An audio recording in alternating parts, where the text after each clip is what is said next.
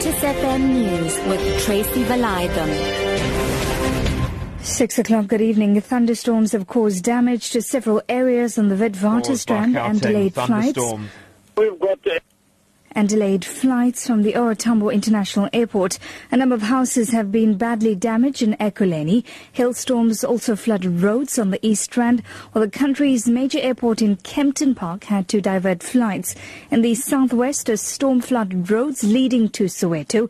East Rand areas affected include Leondale, Palmridge, Spruitview and parts of Windmill Park towards Boksburg.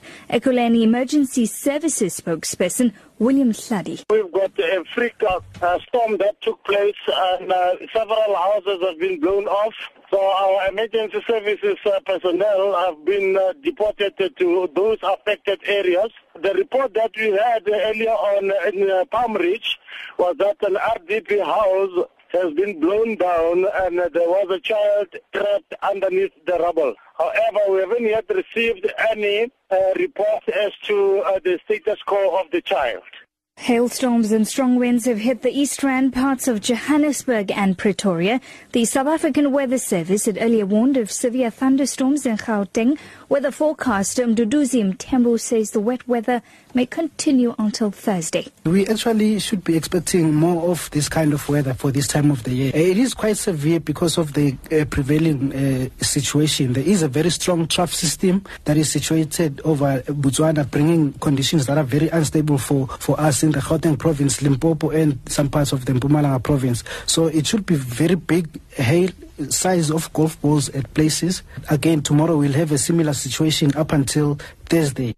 The Council of Stellenbosch University says Afrikaans will not be diluted if the language policy is changed. The university earlier proposed that English should be the language of tuition next year.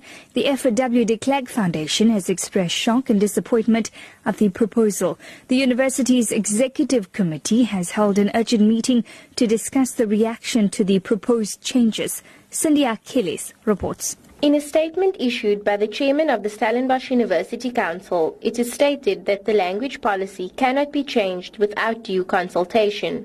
Only the already approved language specifications will be implemented in 2016. Although the statement issued by the rector regarding the language policy will be discussed at the council meeting later this month, the language policy cannot be changed before the end of 2015.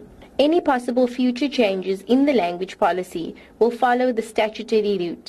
SA Airways has admitted to problems between the airline and pilots. Pilots earlier threatened a walkout. SA chairperson Dudu Mayeni has been accused of setting the scene for major disagreements after insisting on bringing down what she says are unaffordable salaries and transformation. She says she's not spoiling for a fight and announced plans to deal with the concerns. I still am going to put a structure together or a task team that is going to give me a proper audit of how many women, how many white women, how many black women, how many black pilots in general have been given an opportunity since 1994, if you want, or probably just 10 years ago. Or are we focusing on that, or are we then protecting our space to say we don't want anyone to come near our space? Are they law unto themselves or not?